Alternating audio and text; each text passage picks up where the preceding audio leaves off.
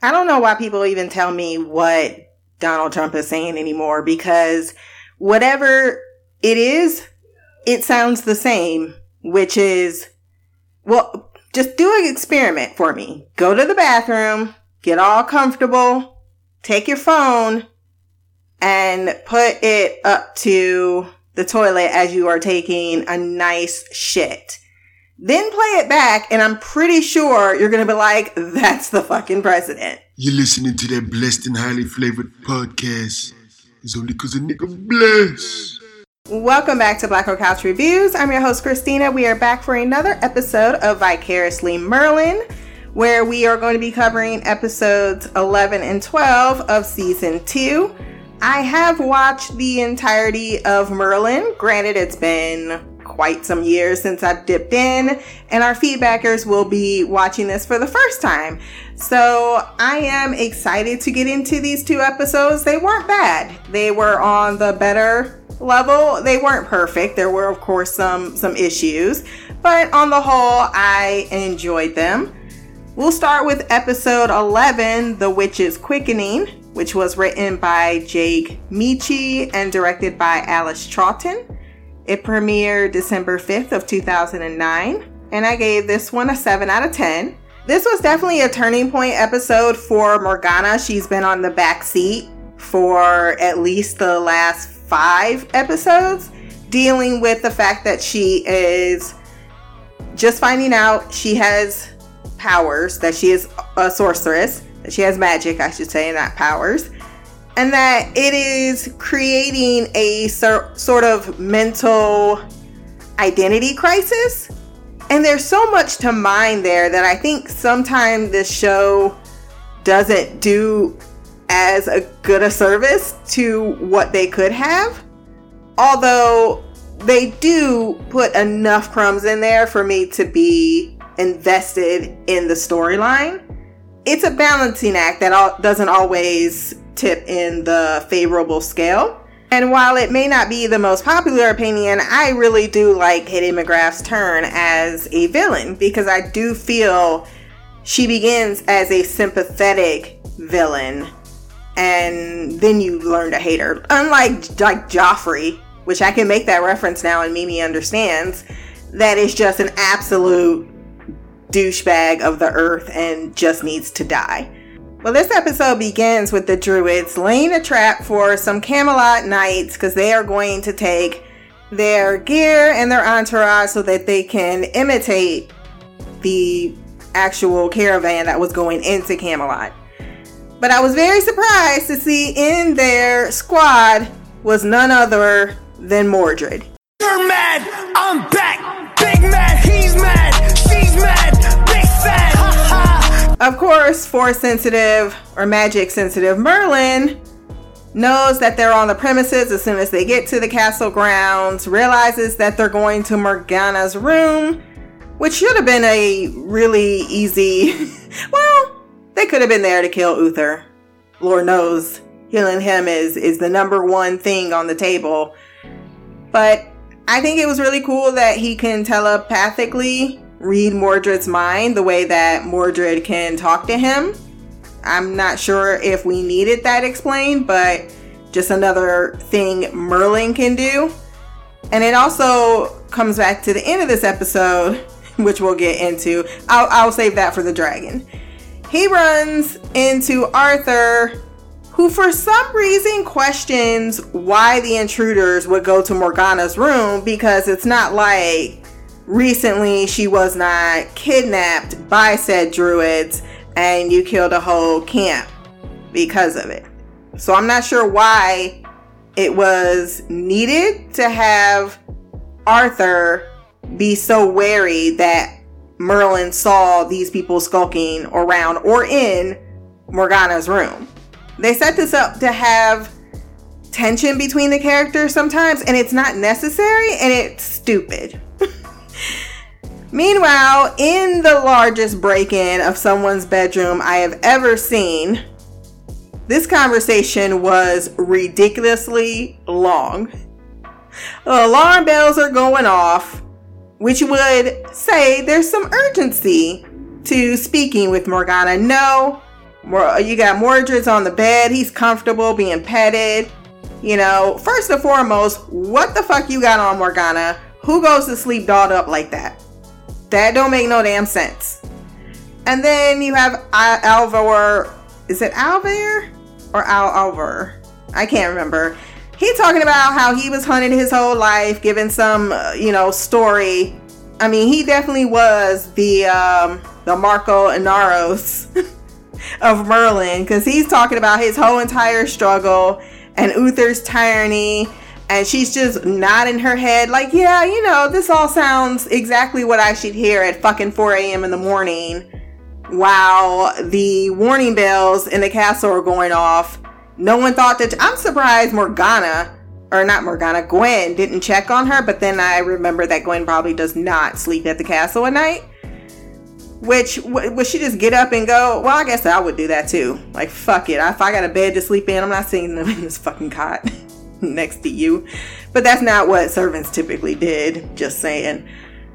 But as if she did not witness a massacre to say, hey, maybe we should have this conversation. Like, you got Timmy, cool. Maybe we should have a follow-up because, it's been 15 minutes and they're still searching for you, but you don't seem to be in a rush. He tells her, hey, we need this thing. It's this crystal and it's in the vault of Uther's. And she's like, yeah, you'll never get through the vault. It's impregnable. You're so dumb. You are really dumb. For real. There were moments like this where I wanted to slap the living shit out of Morgana and her intelligence level. But then I realized, and it wasn't until the conversation she was having later on with Alvar and realizing just how well he is playing her, her position as Uther's ward set her up to be the perfect pawn in this game between Magik and Uther. And of course, you would want to have someone like Morgana on your side. Bringing Morgana was smart. It was even probably Mordred's idea. She's a little fond of me. If you make your case while I'm standing there, which is exactly what happens, she won't be able to resist helping me because she's already risked death and a whole bunch of my comrades for that.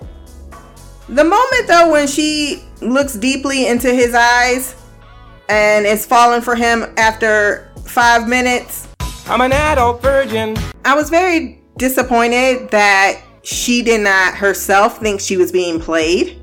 But why would she? She's a spoiled, rural child that has been under... all she's been able to do is go on pilgrimage to her fucking father's grave. It did suck back then being a woman. There's just no getting around that. And it's not like she was given an education, because that's not something women were given at all. I was very put off by the fact that, they set up Merlin to look stupid when it didn't even need to go down that way. Just so Arthur can shout at him like, oh, you're so fucking stupid, Merlin. Clearly you had me looking like a fool coming in here, trusting you that they were in this room, and see, no one's in here like I thought. But as long as that bell was fucking ringing, they could have come in, got something, and left. And been gone by the time y'all got y'all asses there. So I don't know why Merlin can't be shown to have at least a little bit more brain cells and able to, like, you're supposed to be protecting the king. You're protecting this big old secret of your identity. You got this whole fucking future and you can't tell a white lie? That makes sense? That is infuriating. Then when you have another scene later on where he is legitimately right to be yelling at Merlin for losing his key or having his key stolen, which it was his duty to guard and make sure that his shit wasn't broken into. That's a moment where, yes, you can have that tension and it feels right, versus this one scene where it should not.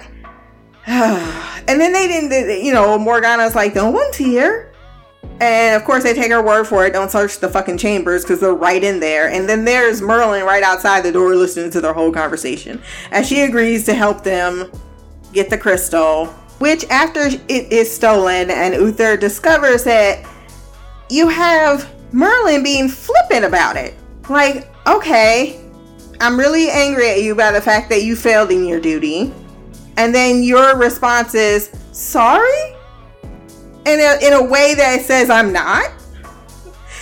The fact that Arthur then covered for his ineptness is meant to soften all of that yelling. But his initial reaction to Merlin's behavior sometimes is valid, and it gets, I guess, buried down in all of the times it's not.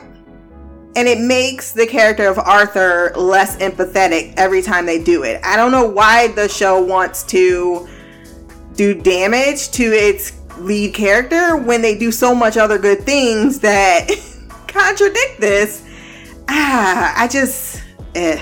Of course, Merlin has to seek out the dragon for answers, and I know he has got to be exhausted. You know, I'm getting real tired of this, Luigi. I also do not understand all them books in your fucking library, guys, and you cannot ever have anything like knowledge. Every few minutes, you'll pop up with, hey, I know what this is, but every other time, like, what's gonna fucking happen when this dragon, which we know from episode 12 or 13, or is it 12? I think it is 12. That the dragon gets out. What you gonna do for when you need answers to shit? You should have been doing a lot more research. I get you ain't supposed to know some things, but damn. Can we at least have him consulting the scrolls or anything? Other than walking down to this dragon who is so tired of him. And I love the fact that he's like, look, I keep telling you about the Mordred prophecy and how it's not good for you to allow him and Morgana to team up because that's gonna be a good boon on the side of evil. But I did chuckle my ass off when he straight up clowned Morgana's ability to wield the crystal. Like, that witch can't wield the crystal. That was really, that bitch can't wield that crystal. Like, she don't got the power. I love the fact that he can't stand her with every fiber of his being and they never met. Cracks me up.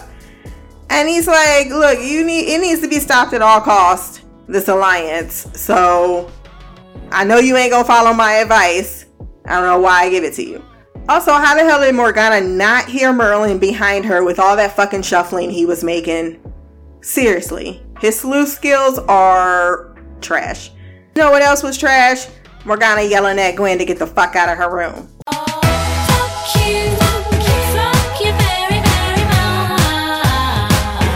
If it wasn't for the fact that in the next scene that Morgana was like, the castle is gonna wake up soon, I'll allow it, because night turned into day and no one has noticed Morgana gone, but the last time they did, okay, I can believe it's 4 a.m. Not like that's not when most maids are out of their bed, but sure. Maybe we'll go 5, 6. Maybe they have late hours in Camelot. But she is talking to Alvar before she leaves about the fact that she's lonely and horny and almost kisses a second man to like her, say the right things, and know she has magic. She needs to get some pride. And this one I was like, wait a minute. This is exactly why she makes the perfect pawn. She is sheltered. She is hiding this huge secret, so she feels isolated. You know, she doesn't have a lot of friends. Gwen is not a friend to Morgana the way in which Merlin is a friend to Arthur. And I think it shows between the differing relationships, but they were at least friendly enough for, clearly, like I said in season 1, I felt that friendship was kind of there because she went to bat for Gwen's father. And I think that she does care for Gwen, but like, you can see her turning in this episode where she's not in her, like, I'm not thinking about you as far as someone I can confide the secret in. She is even cut off from that person she did have that open relationship with. So yeah, I could see all of this festering deep down, her feeling so depressed, so scared, so terrified about being found out because she knows Uther, who's supposed to love her, will kill her because he makes no bones about the fact that everything that has magic will be murdered or, hung, either way. And Alvar used this conniving to his advantage, as well as his looks, as well as his closeness, as well as, exactly what she's feeling. And I love the fact that he kind of stated as much in the conversation with her, like, oh, I know, I've dealt with this feeling my whole life that you're just now dealing with. And it's why he can easily play her too, or not feel bad about it, because he kind of sees her like, oh, well, you've been living under the safety and you continue to live under the safety of Uther. And while I get why you're doing what you're doing, we're out here taking the risk. And she understands that to a point, and that's why they're able to get her to help. Merlin in the bushes like a fucking creeper. I'm watching you, motherfucker. The scouts in this camp suck. Alvar's girlfriend, I didn't get her name, but wasn't that the widow in Into the Badlands? I'm pretty sure it was. I'm just used to seeing her with red hair. Smart move on Gaius's part, I will say, to let Uther handle it. No, Merlin, you don't need to do anything. I'm just gonna say I got a tip. That would make sense because that's something I do and have been doing. I got a tip. There's a druid people out there in the wood, in the marshlands, and of course, he's appreciated for that, and he lets Uther handle. He sends Arthur, go with your knights. Morgana then deciding for some reason that she was going to approach Arthur like, oh, you don't need to do what your dad said, because it's bullshit. Oh, okay, I'm glad that you became a military informant. What the fuck you mean? One, he just gave me a direct command, and he didn't just give it to me. Okay, he also gave it to the Knights of Camelot. Secondly, you are the Princess Ward. This is not your business. And he takes it in every time as, oh, you just care about me. Arthur, no, she does not. Well, she does. Because at this point, we see she has no hate against Arthur. She doesn't even really hate Merlin. She wants Uther destroyed. Everyone has the same focal idea. Uther is the problem. He needs to go down. Only problem Merlin has with this plan is Arthur loves his daddy. So Morgana goes to warn once again. And I will say this did turn out a little bit differently than the massacre. Wasn't a massacre of the druids this time, but she did enable a lot of people to die in order to be taken hostage. But maybe this was a kind of test on his part, but he seemed ride or die. He's like, hey, we don't stand and fight. That's what I do. That's my swag. Thank you for the warning, but get the fuck out of here.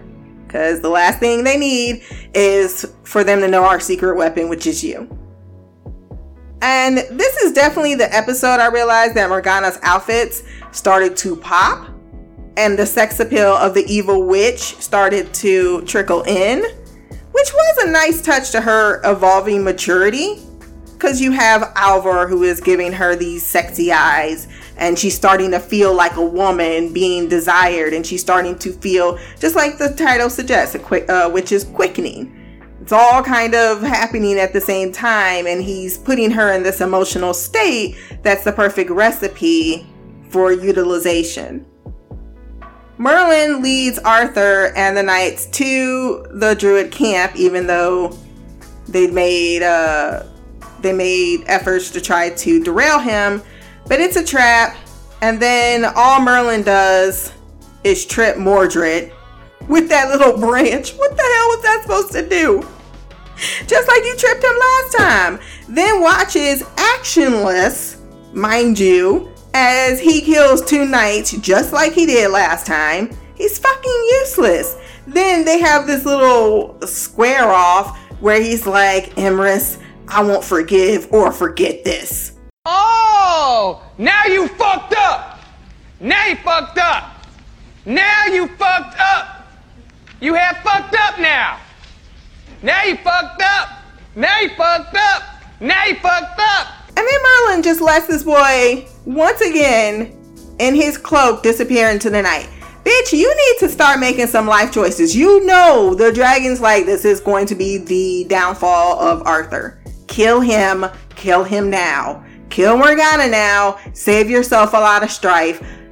Merlin, I can't do it. It's my kind. I appreciate that despite his fuck ups, Arthur still trusts Merlin, gives him the crystal, even though he screwed up. Like, I still trust you with my life. And it kind of comes into play next episode. Without even trying, I love that Merlin is able to wield this crystal. He's like, yeah, I'm that much of a badass. And I think that's why Merlin, it's moments like this you realize, oh no, he's fucking powerful.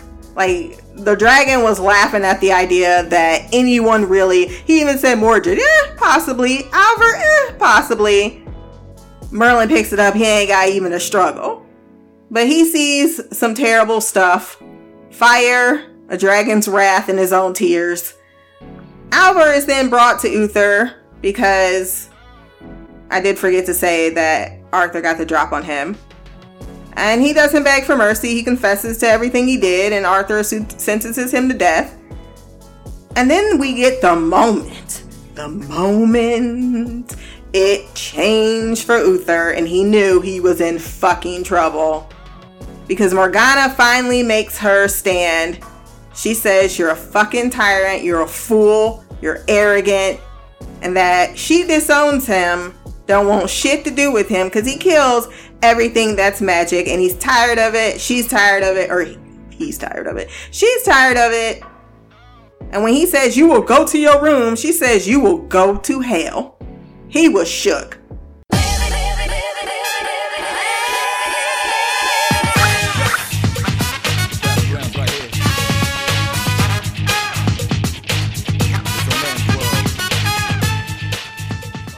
She asked Gwen for a sleeping drought. Gwen's like, sure, I thought you didn't have nightmares anymore. Oh, they came back last night. And then Gwen, did you see that understanding look? Like, oh, that's why you chewed my head off. Now I understand. Maybe this is what explaining your mood. But I do like in the next episode that Gwen is starting to put some pieces together. Like, what is my mistress up to? Emboldened by this false love that she is tempted to go all in on. Well, she has gone all in. She drugs the Knights of Camelot, slips that sleeping drought right in that wine, gives homeboy a coded message and a key, and lets him escape. And when Uther is told and she sneaks her ass in the back of the room, he totally knows. I mean, after that speech, there's only one, because they're like, they had inside help. This is the second time they had inside help.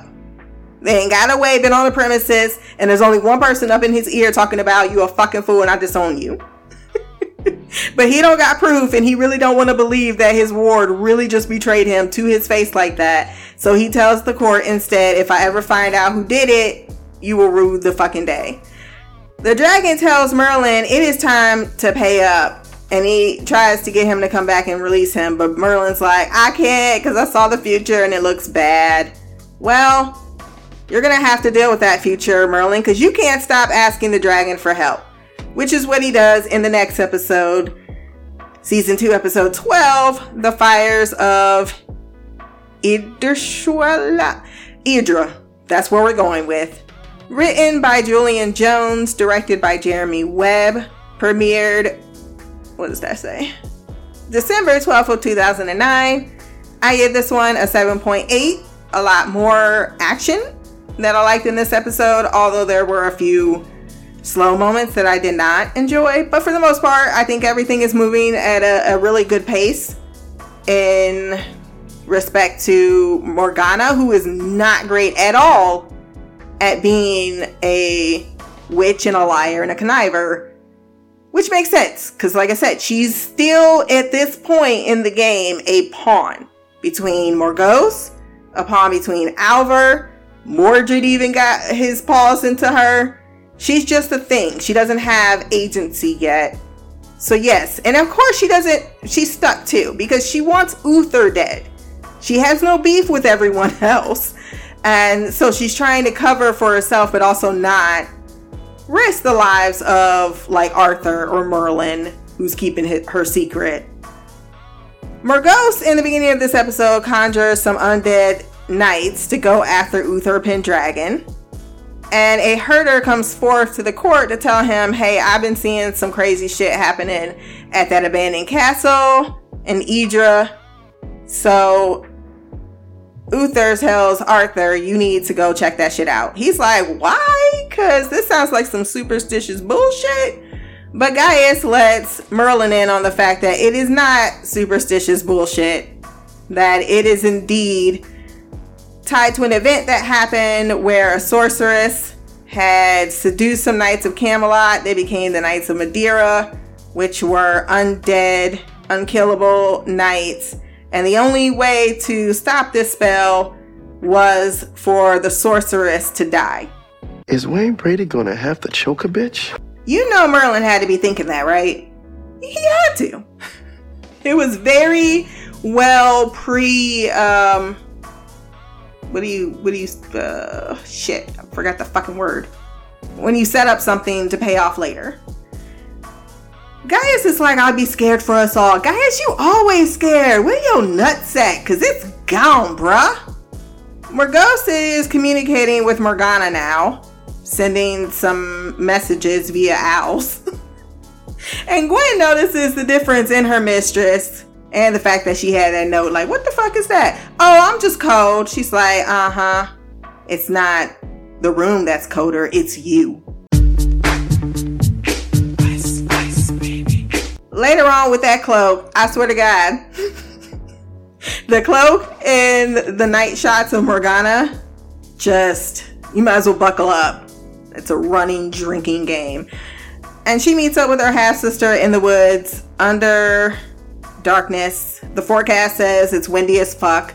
Morgana then teams up with Morgause. I don't know if it was team up or more like, just do what I say. You don't have to do anything. I will take care of everything. Oh, you hate Uther now? Cool. You want to see his downfall? Cool. You don't mind that he will die? Okay, great. I'm glad to hear you say that because you need to sleep now. Go sleep. Morgause then does the spell to make her the vessel for the Madeira Knights. When she wakes in her bed the next day, everyone in the castle has fallen under this magical sickness that makes you have a fever and go to sleep. The knights against Arthur once they get to the castle was actually pretty cool. Pretty dope action scene. I really liked it. Also, Arthur's frustrated face every time he gets one of his nice kill moves in, but it doesn't work because they're like fucking immortal. Merlin then going back to back with him because he's like, get out of here, Merlin, and doing the sacrifice thing. And Merlin's like, I'm not going nowhere. And first he tries to do a last stand and then he pushes him. Like, you fool, you cannot do anything to help me besides lean against my back. Bye. But Merlin thinks he's, a partner in this, and it's kind of sweet, but at the same time, also a little depressing. He wants to be toe-to-toe with Arthur as like seen as an equal, but he's like never going to be. But you're a servant, fucking Merlin. I feel like unlike Gwen, who's like, I'm not shamed to serve, there's a part of Merlin that thinks he's better than serving. There's definitely that in his attitude. Arthur, though, being proud of Merlin's first battle wound was adorable and precious. And then him taking his own shirt and putting it over his wound. The bromance feels were definitely felt there, which was needed considering the previous scene where they had Merlin saying this loud ass fucking spell right at his fucking shoulder like he could not hear that to get the bricks to collapse. They get back to Camelot. Arthur taking the time to put Gwen in Morgana's bed was equally special and precious, and removing the hair. He's just like, this is my boo. How dare she be in the hallway on the floor? Arthur is no damn fool, I will say that. When he's like, bitch, how are you awake? When he finds Morgana hiding behind a curtain like an idiot.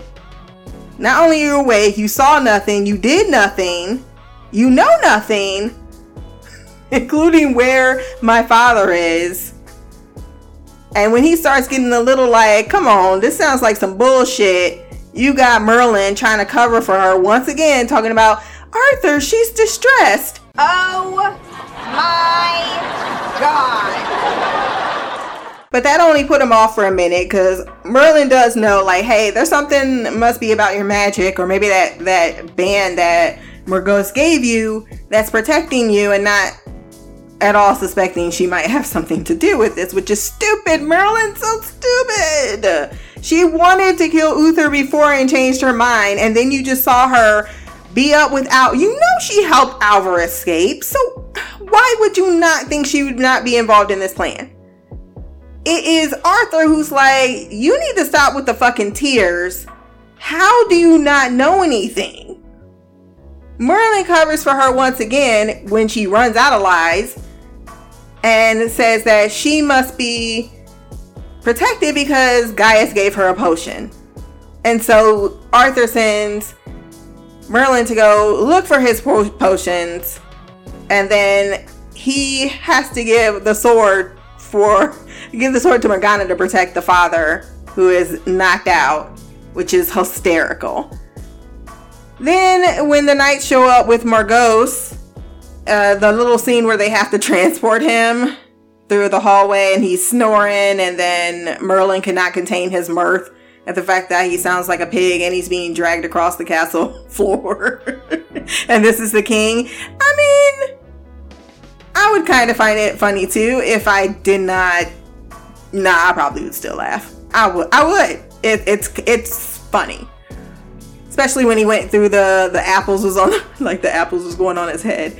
Arthur telling Morgana he can tell when she lies.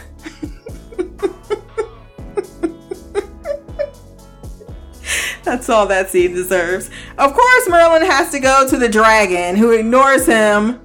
Really like, I need your help. Oh, I'm sorry. Were you speaking to me? Because every time I say I need your help, you ignore my ass and pretend you're sleeping. And I'm tired of your promises. But apparently a solemn oath will work.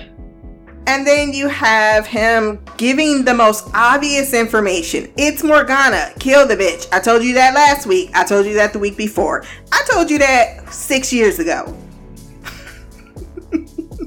When you didn't even know who I was. I whispered it in your sleep. Kill the bitch. Oh, so Merlin is able to get some poison, and he's very sad about the fact that, because he really do think that for some reason he is Morgana's friend because they know each other through magic. But whatever, he's all emotional as he has to watch her pretty much die in his arms. And then Morgause bursts in like, what the fuck did you do to her? Merlin's like, well, you made me do what I had to do, so stop it. She's like, you're just a servant. How dare you? Bitch, when did you start getting bougie? You on the run. Are you judging anyone right now? Then he says, look, I got the power right now. You stop the attack and I will tell you the poison I gave her. And she does just that. When Arthur busts into the room, his father's okay, which is his main concern. But then he's like, Morgana cannot answer, and Morgause and Morgana escape in a fucking tornado. Uther, later on, I thought this was a good character moment for him because he's a good actor. You don't see it very often in this show, but I've seen him on other shows, and he is a decent actor. I like what he says to Merlin, or to Arthur in this moment, because that is his saving grace. Two things, actually. Uther, for all he hates magic, and he's a douche when it comes to, I mean, he has no tolerance for, he's just, this is his wall. Everything else about him says he's a good king. And one of the actions is what he says about the herder. The herder's being superstitious.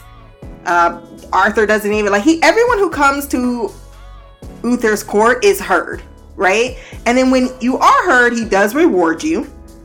Secondly, this man did not ask for anything from Uther, and he offered him a bed for the night and food from his kitchen. Going back a few other episodes when, the taxation thing where he was taking everybody's money, Uther's not a greedy king. So everything we hear about Camelot being this great kingdom is under Uther. The only thing Uther has wrong for him is his absolute dislike of magic. And depending on what side you are on history, of course, we're more empathetic to the magical creatures. But, you know, let's not pretend like everyone had halos on them. Uther wants Morgana back and doesn't blame Arthur for her disappearance, says that, you know, Morgana's fate is on him. And he knows more than what Arthur does, right? He doesn't know that Morgause is Morgana's half-sister. So this woman now has, you know, her alone. Of course she's going to tell her that. He also doesn't know about the conversation Uther had with Morgana earlier about the words that were exchanged. He also knows that what Morgause said about Arthur's birth is true. So yeah, you felt for the first time that Uther was starting to understand, holy shit, my actions may start to now come back to roost, and it's going to come back in a way that's going to hurt me and damage me in a way that I deserve, but it's also painful. Which is surprising, because you would think he would write Morgana off, but he is genuinely concerned about her. And he also thanks his son, which is something we don't see him often do. Say, you know, I didn't thank you for all you did because it was just you, and you really didn't try or didn't have to try as hard to save me, even though I'm your father. Still, it was basically certain death or me, and now I think he's starting to see maybe I deserve this fate. Like the karma's a bitch, and karma's starting to come around, and I think he is starting to understand that. Then we get the ending scene with Merlin finally setting the dragon free. It's like I made a mistake.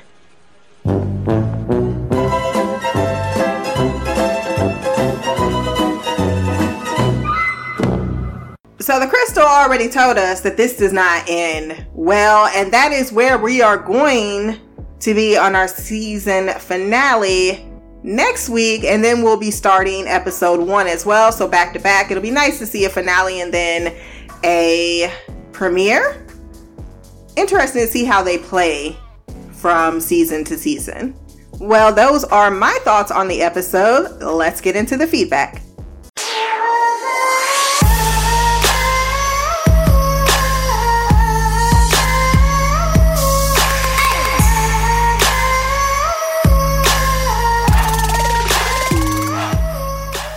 So you can send feedback 2 ways. You can send that via email to blackgirlcouch@gmail.com, or you can send it via audio by going to your memo or recording device on your phone, recording your thoughts in 10 minutes or less, and sending it directly to the same email so that you can get your voice heard on the podcast like our next 2 feedbackers. First up, it's Queen Mimi. What up, Stina? I am recording from Merlin. I believe it was season 2, episodes 11 and 12. I'm literally in my car driving to work. I had the weirdest Saturday. Not quite as weird as yours. Mine was just the way I was feeling. I honestly didn't want to do much of anything. I didn't feel like watching TV. I didn't feel like reading. I felt like sleeping, but for some reason I couldn't sleep. It was just peculiar. I was feeling very strange. I honestly can't even describe it. Sorry if you hear the clicking of my signal or the roaring of my air conditioning. You probably hear a lot of sounds. I literally am in my car. Apologies. I don't know if I was uninterested in these 2 episodes because of the way I was feeling, or if it was more so just the episode itself. I honestly can't tell you. I do know that I like 12 a lot better than 11. I really don't even know what happened in 11. I noticed a couple of things that were interesting, like the little boy. I know his name's, I think it's Asa Butterfield or something like that. I know him more as an adult actor because he's in a show that I watched, like called Sex Education on Netflix. It's actually pretty funny. And I know I've seen him in other stuff. So I know the little boy. He looked very creepy in this show. Very, very creepy. I know that much. I also remember Morgana like dragging Uther. She called him something, basically telling him he need to burn in hell. I thought that was interesting. I really tried to rewatch so that I could have a better understanding of the episode, but I just couldn't focus. It took forever for me to get through these 2 episodes, so I figured I'd just watch it through. If I paid attention, I paid attention. I also feel like this episode was the beginning of the end for Uther and Morgana's relationship. I remember that much. She despises him and she wants to think he loves her, but she knows that if he knew she had magic, he wouldn't want anything to do with her. He'd probably kill her. And I wouldn't put it past him, because we already know him to be a hypocrite about magic, because it's literally the reason Arthur is even alive. But he still keeps killing people because they have magic. So he's clearly not trustworthy, and I don't blame Morgana for not trusting that he would still love her. Okay, so on to episode 12. I did like this episode towards the ending. I'm not sure how exactly Morgause cast a spell, and I don't remember if it was Morgana that actually did it or if Morgause used Morgana. I don't remember how it is, but I just know that they cast like a sleeping spell on like the whole Camelot, and it was starting to affect Arthur and Merlin, and then Merlin went to the dragon because that's all he knows what to do with the dragon, is just to keep going to him for advice, even though he don't follow through on his promise. The dragon must have been hip to his game, because this time he was like, fuck you, I don't give a crap about you, so you can go ahead and die for all I care. And then he said, well, I swear on my mother's life. And then the dragon must have realized, okay, he must be serious this time. So he helped him. And I was actually pretty surprised, because when I heard the dragon say, like, you're going to have to get rid of Morgana, I was like, Merlin not going to do this. There's no way. So I was actually pretty impressed and surprised that he actually followed through with it. I do think that this might be the end of their relationship with Morgana, like just in general, because after somebody tried to kill me, granted, I get why he did it, and it was the right decision. One life for the many. It made sense, and he didn't have a choice. But I don't think Morgana's gonna see it that way, and it seems like Morgause like hates, I don't know if it's just Uther or just all of Camelot, so she's probably gonna, I don't necessarily say want to manipulate Morgana, but she's definitely gonna use that hatred to her advantage. So I do think these next episodes are going to be interesting, especially considering that Merlin just released a dragon, and he seemed like he hated them, and I don't blame him. He's the last of his kind. It sounds like Uther basically killed them all except that one. I don't know why he left one dragon, but I don't want to be like you, Stina, and keep bringing up an episode of a show that nobody else watched but you. But I literally just finished the Game of Thrones, and I will say one of the guys from episode 11 was in there. I think he was Ned Stark's brother, Jon Snow's uncle. Pretty sure that was him. I don't know his name. I don't even remember the character's name, but I know that was his face. I'm very good with faces, terrible with names. I did like the fact that it kind of paralleled with The Last Dragon, because you know, I don't think Shy's gonna watch Game of Thrones, but I don't like spoil it for anybody. So I do think that him being the last dragon and him being free is what's gonna happen in my mind. Is what should happen in at any show, that there's only one dragon left. If it was me, it'd be payback time. Y'all gonna burn to death. I'm sorry, that's just how it has to be. You want to make my whole creature, my whole species extinct, so now I'm gonna do it to you. But I'm petty, so there's that. I think that's all I can remember for these episodes. Like I said, I'm sorry, I don't remember much of anything. It was just one of those days. I don't think I have anything else to say, so I'm just gonna go ahead and send this so that you get something. So until next time, love, peace, hair grease, and Black Girl Magic. Queen of the Couch, Mimi out. I see you wasting no time dragging me I was like, I wish you would have heard my reaction when you was like, oh, I'm not going to be like you and mention people's name. I was like, oh, you know what? You know what? Fuck you. Okay? TV is a community. It is meant to be correlated. The same actors. Okay, maybe not the same actors. But see, you knew Asa Butterfield was Mordred's name. That's the name of the bad little boy. And I could not, for the life of me, recall what his name was. But I have seen him in a lot of stuff too. And he is a good little actor. However, this was many years ago. Before he got that... Damn, what is that name of that freaking movie? But, yeah. So, see? You put things together. You just don't watch the TV shows I watch. That's all that is. That is all that is. Morgause did use Morgana. Because she put her to sleep. Like I said, he probably was like paying attention, but it didn't all track, which I get that. I've been in those moods where I'm just like, I don't want to do nothing. I can't go to sleep. I'm awake, but I really don't want to look at TV. I really don't want to read a book. I don't want to listen to podcasts. I do want to do audio. I don't want to do my dance things. And you're in a mood. Some people call that depression. I'm not 100% if I want to buy that or if it's just, because Monica also said it's just one of them days that a girl go through when she angry inside and she don't want to take it out on you, and it's just one of those days. Don't take it personal. I just want to be all alone. And that's all there is to it. So, yeah, so she did put her to sleep in the forest and made a spell around her, took the little thing. So they did show that she did indeed do a spell. You mean with the dragon? I'm with you on the dragon. I'd be petty as fuck too. Like, Uther did kill his entire species, and he kept the last dragon as he does with all of his. I mean, look at all the Great Purge where he killed all of the magical people, but he's storing all that shit in the vault in the basement. That's what he did to the dragon. He kept him as a prize, as a trophy. And he knows that. So yeah, I don't expect things to go well next episode for Camelot.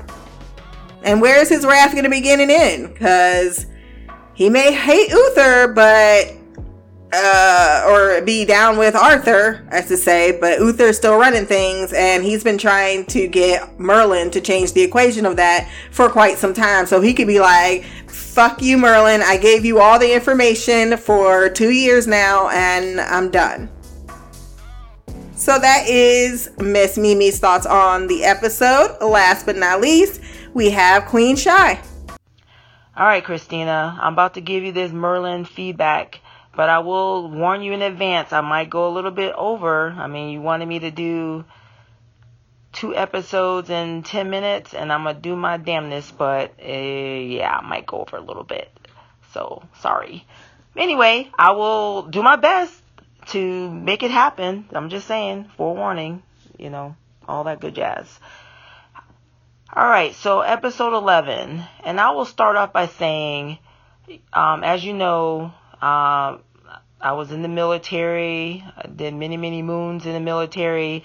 And so I was thinking about your podcast. I think it was your previous podcast when you were talking about how back in the day in the security, when I was going on about why isn't there more security around Arthur, and you were giving me your history lesson, which I enjoy because I definitely am not that in the know when it comes to history and stuff like that. Wasn't the strongest subject of mine. So, I mean, anytime you spend some knowledge on that, that's great.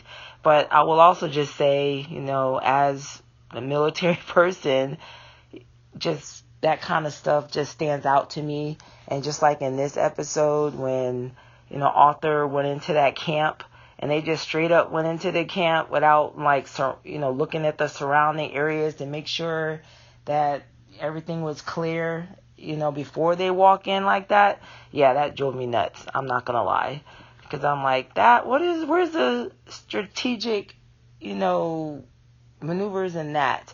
How about we look around? How about we make sure, because it looks like the camp was just abandoned. So yeah, how about watching your six? Yeah, that kind of stuff. I mean, again, I know however it was back in the day, but stuff still drives me nuts. So you'll just have to forgive me if I keep bringing it up about security every once in a while. But yeah, that definitely, raised my eyebrow. All right, so we get to see Mordred again. He's teamed up now with Alvar, and they come to the palace to team up with Morgana to steal some crystal, which she does, because we're seeing that Miss Morgana is slowly but surely going to the dark side. So surprise, surprise on that one. So she goes down and gets this crystal, which I am calling my precious, because apparently it has the same type of lore as the ring in Lord of the Rings, because as we saw with Merlin at the campfire, being drawn to it and its power. So that's all I kept thinking about was my precious when when he was sitting there trying to resist touching the crystal.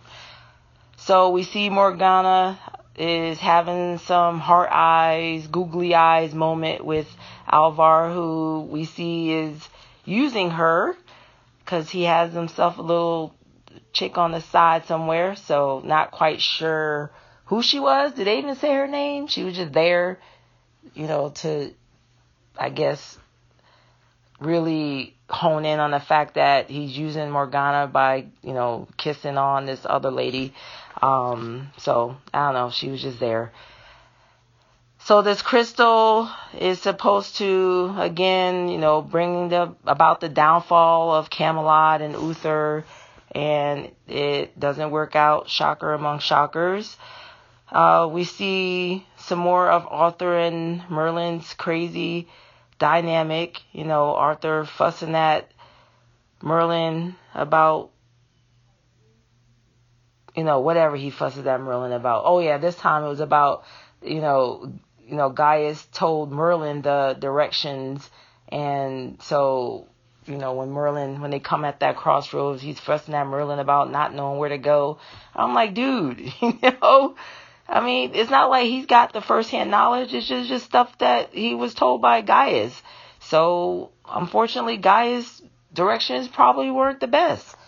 So, I know it's their thing, but sometimes authors fussing can get a little bit much.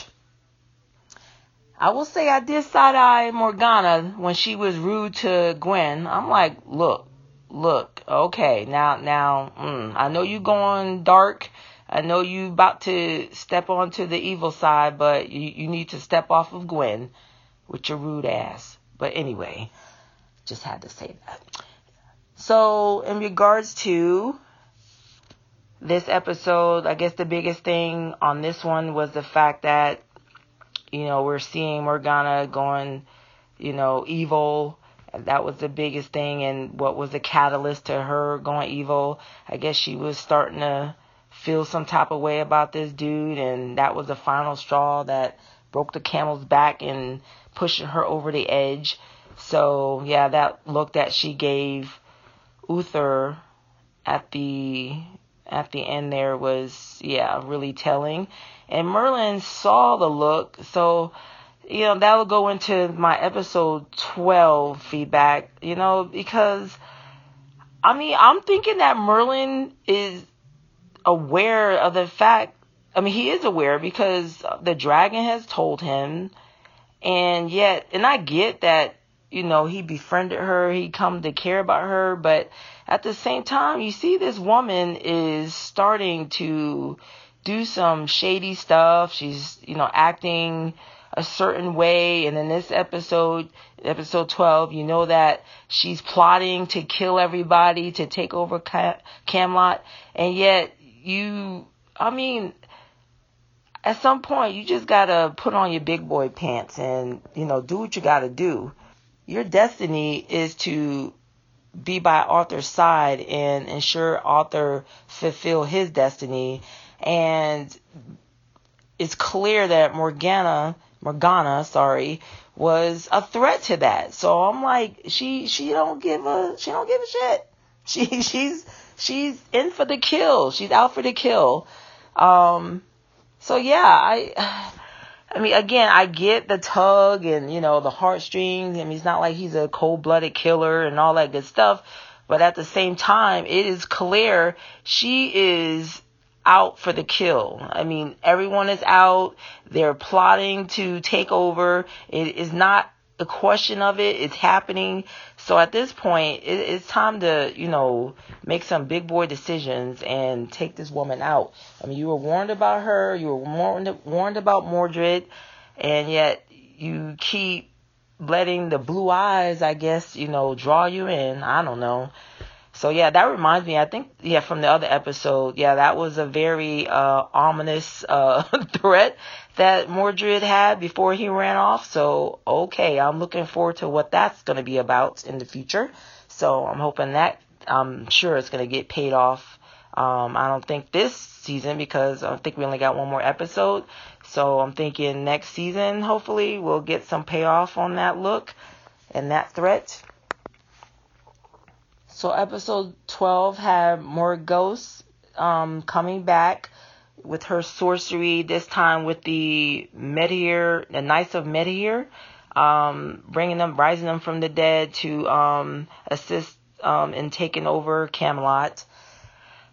Another thing that I will say is kind of getting old is, they go from, I guess the plot, it depends on what the plot demands. They go from not believing, being paranoid about magic, and everything's magic, to, in this episode, Arthur being flippant. Oh, why is it magic? Why do you think it's magic? I'm like, hasn't it always been magic? I mean, at this point, why is it out of the realm of possibility that this could be going on because of magic? That something happening with some area that hasn't been occupied in 300 years, and now there's smoke coming out. I'm like, can it be in the realm of possibilities at least? Why do we have to just dismiss it? Why does Arthur have to be seen being so dismissive?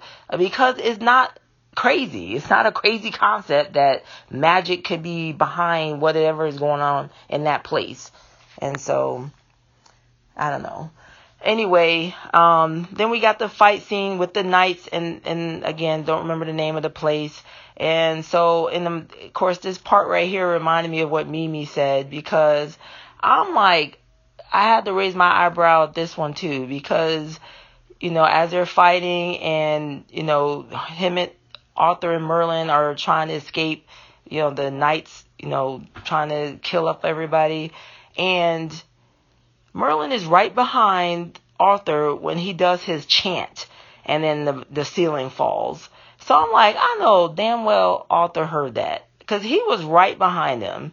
And so that begs the question, like Mimi said, why can't he just look at it and then, we see it in his head. I mean, not see it. We hear it in his head, but he's not singing out loud. I mean, wouldn't that would still be effective? We see him do his weird stare with the eyes turning gold. And then in his head, we hear him say, they do that impression instead of him saying it out loud, because that is suspicious. I mean, that is weird. And then I'm like, they go back to Camelot, and then they're looking for Uther. They go to the hall first. He's not there. And then they're going, like, we got to find my father. So I'm like, if you're trying to find your father, why was the next stop Gaius, where Gaius and Merlin lives? Like, why would Uther be there? And then the next stop is Morgana's room. Like, why would Uther be there? Wouldn't the next step be to go to his chambers to see if he's in there? So that part didn't make any sense. But okay. I like that Arthur questioned, Morgana, why are you don't want to, awake and all that stuff. Of course, we got Merlin, gaslighting Arthur as usual, coming up with some excuse as to why she's not affected, which then again, ends up backfiring, because now he has to kill her because she's the reason that all of this is happening.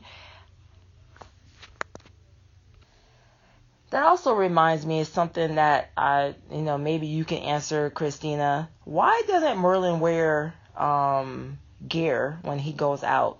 He's the only one not in protective gear. I mean, I know he's not a fighter, he's not a soldier, but shouldn't he wear some type of protection? I mean, everybody else is. All the soldiers around him are. Arthur is. But he's the only one in his, street clothes going to battle. Again, it's not like he's not, they're going to go, oh, don't bother him. He's got on regular clothes. Bother the people with the armor. I mean, they still be trying to kill him. So, again, I ain't saying he needs to wear everything that Arthur's wearing, but I still think he should wear something. It's not like Arthur knows that he's going to use magic to get out of whatever thing he gets into. So please help a sister out with that one. I busted out laughing when Arthur went in there to try to wake up Gaius, and he did his little chant, and then Gaius, sat up with that goofy looking grin on his face. Oh my gosh, I laughed. I'm not gonna lie, I did. Merlin and Arthur's dynamic in this one was, their bromance was, on point again.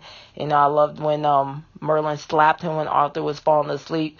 And, of course, Arthur gets upset. And he's like, well, don't fall asleep then.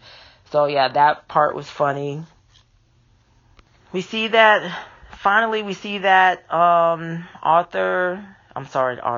Merlin releases the dragon. And the dragon, given the ominous statement, you will see, which obviously doesn't bode well for anybody. So yeah, that was, I figured something's going to go down with that, obviously.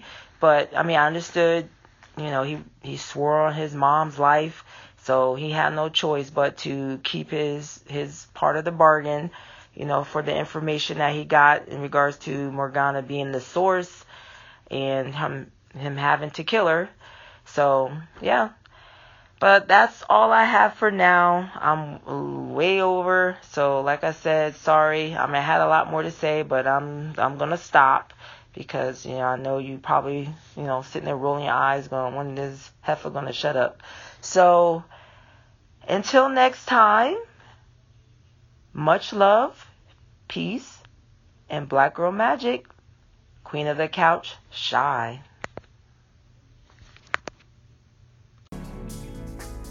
First and foremost, I was not rolling my eyes talking about heifer shut up, because I actually was not even paying attention to the counter. What was it? I was just listening and enjoying some snacks. So, yeah, you did have a lot of good points in your feedback that I wanted to touch on, which was some that I already did bring up in the actual podcast. It's funny how sometimes we have literally the same exact thought. Like, what? Hold on, bitch, I don't care what you going through. You don't talk rude to Gwen. Not to Guinevere. And then your points about why, if you're looking for your father, would you go to Gaius's first, then to Morgana's? I figured he took the pit stop to Morgana's because he saw that Gwen was in the hallway and he was like, well, that cannot be born, and had to get her to the closest bed he could find, which would be Morgana's if she would pass out by Morgana's room, which kind of made sense. But yeah, I would think his father's quarters would be the first place you would check, not Gaius's. And then you did go to the throne room. I get it, but you don't, as you say, go to the most natural place, then work your way backwards. Okay, what's the most likely to the least likely? And we got basically the least likely to the most likely. Some other points that you brought up about the military with history. I was talking about the castle. I am not at all defending about these camps, because no, camps should be and would have been back in the day protected by guards. Most people, at least most travelers particularly, were robbed on highways, so being camped at night was a certain thing you did when you traveled, and to protect yourself, you had to have a guard. So no one finding Merlin. Maybe the second scene is the one where it was the setup, so that made a little bit more sense to me, that Of course, Arthur and them would just go into the camp and it looked like everyone left, but that's what they wanted them to believe. So that was a trap. But the fact that Merlin was skulking around the fucking camp, no. No. Someone should have seen him. So no, I will not. And I totally understand you being from the military. Of course, that would bother the living shit out of me. It's like if they started talking about insurance or something that I am very well versed in. I can't not see the obvious flaw there. So yeah, I would, with your experience, of course you would be like, these people are sketch. I mean, the fact that Morgana leaves the castle. Then again, see, I always go back to the castle because they're so fucking huge. And it does make a whole lot of sense to me that bitches can be skulking around. Everything outside the castle is fair game. But, what was else that you said? That the crystal was like the ring for all the rings? Precious! That's a funny analogy, but it does get me back to that scene that I did kind of gloss over, was the fact that looking at this crystal is basically a temptation that you should not do. So it's not encouraged, and like all tales, you don't look into the future. It's not good, because what are you going to do? Do everything you can to avoid the future instead of it actually happening. And in this case, you know, Arthur sees what the future is, and because Gaius is able to talk him down, it plays out. But there is something there to the fact that there is this thing called the crystals. It does allow for the person to see past, present, and future, and that Merlin in particular is someone who can wield this.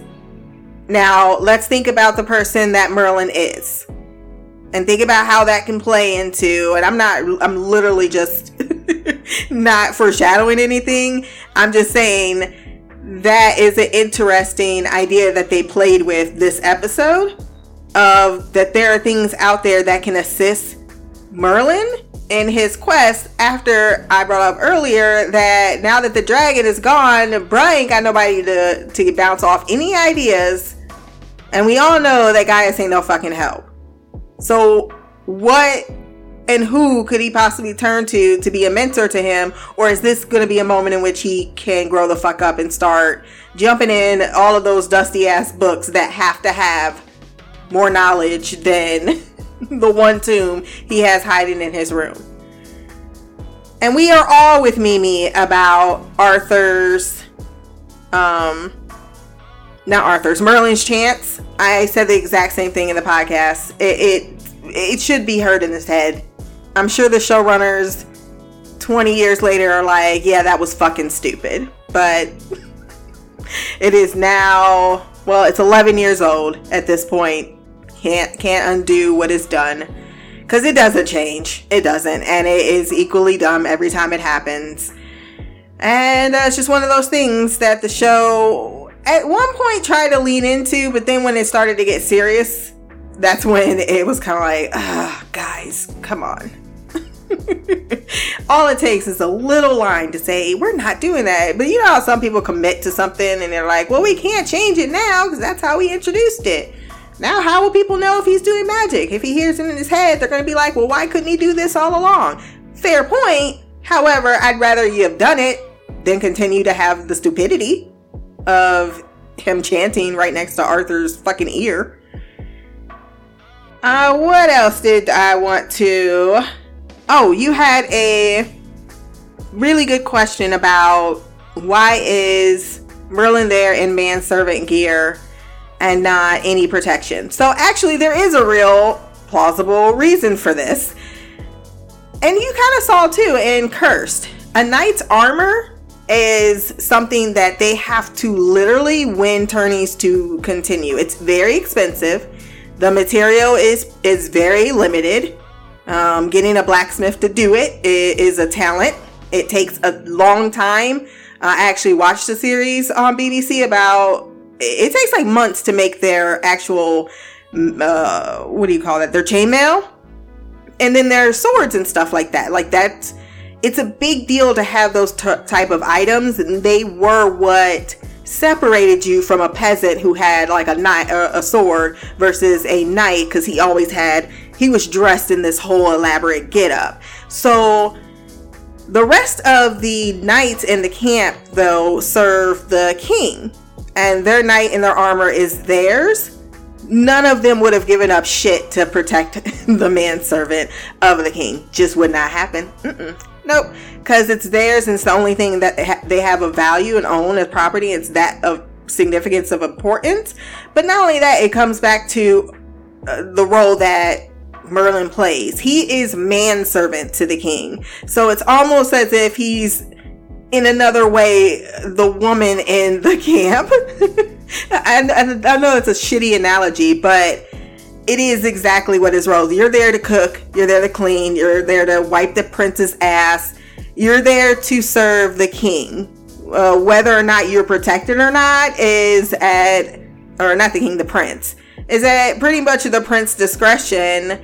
And sure, they could give him those type of things, but it's not natural. It wouldn't have been a natural transaction to have given a manservant or any servant anything like steel, because also you didn't want to arm the masses. If you arm the masses, then they can rise up against you. That's why they were able to subjugate peasants and stuff, because they weren't armed. They weren't given access to those type of things that they can have, like to protect themselves, like a breast vest or whatever the case may be. Now the show could have just dipped over it and had Merlin do that, but I think the point of it was to try to continue to make sure that Merlin is kept in a